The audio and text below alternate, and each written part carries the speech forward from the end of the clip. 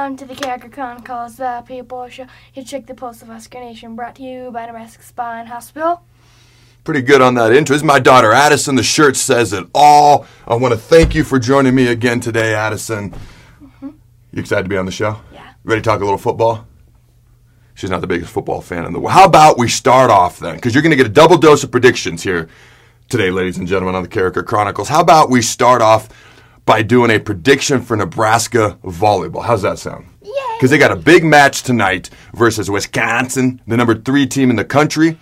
Nebraska themselves, number 6 in the country. Nebraska's 10-0 in Big Ten play. Wisconsin's 9-1 in Big Ten play. The top two teams in the Big Ten Conference facing off tonight. All right. So, Addison, who you got winning? Wisconsin or Nebraska in volleyball? Nebraska.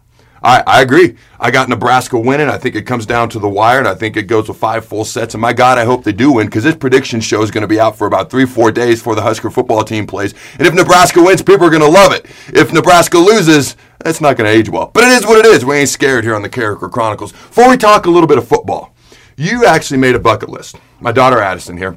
Okay. Addison, by the way, means daughter of Adam. Pretty cool name, right? Yeah. All right. So, you made a bucket list, and you showed me. And there's about 15, maybe 20 things on that list. You ain't got to share them all. But what are some of the things you're comfortable with sharing with the fine folks at home? Well, they already know, that I want to go to Nebraska for college and play volleyball there. That has not changed. And John Cook always makes sure tell your girls hi every time I see him. So anyways, what else is on there? Well, I've always wanted to become like a biologist or a zoologist and maybe even an author. So the girl loves to read. I'm not making this up. She reads books that are this thick. And if you've seen her side of the room that she shares with her sister Trinity, it's first of all, it's the messiest library you've ever seen. But it's like a freaking library. It's crazy. It's not even an exaggeration. It's like wall-to-wall books. It's crazy. She loves animals, and she loves books. All right. Is it okay if we talk a little football here?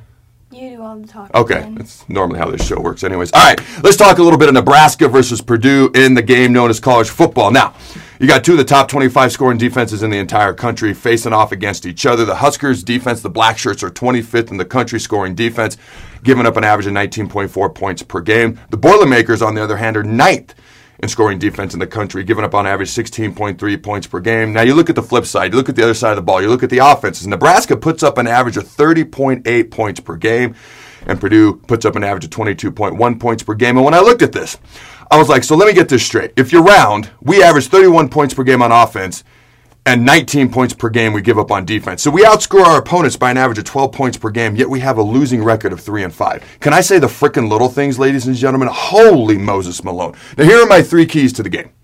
First and foremost, how does Nebraska respond to that Minnesota game? They've had a week to simmer. They've had a bye week. That was a rough game. They did not come out excited, ready to go. They got out coached. Okay, people are looking at the first 8 games completely differently because of that game. How do they respond to that Minnesota game? Now, they had a bye week. They should be fresh. They should be ready to go. They should be foaming at the mouth, ready to hit somebody, okay, in a Purdue jersey. I spoke with team captain Austin Allen. If you missed that interview, go back and check it out. I spoke to him yesterday. He feels great heading into this Purdue game. But the biggest key to me is, how do we respond? How do we come out? We lost to Minnesota because they outcoached us, and they wanted it more. They came out ready to play. Are we going to come out ready to play, especially after a bye week at home? Number 2, the red zone.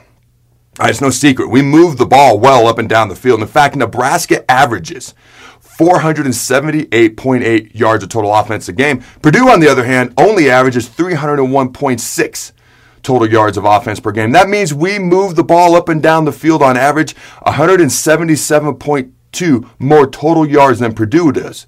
But are we going to put the ball in the end zone? If we have to kick a field goal, are we going to make it? That's a gigantic key, because it's no secret, when we get into that red zone, we struggle just a smidge. Just a smidge. Last but certainly not least, turnovers. We actually have an advantage in this department. We are +1 on the season in turnover margin. Purdue's minus 4. If we can win the turnover battle, I like our chances. All right.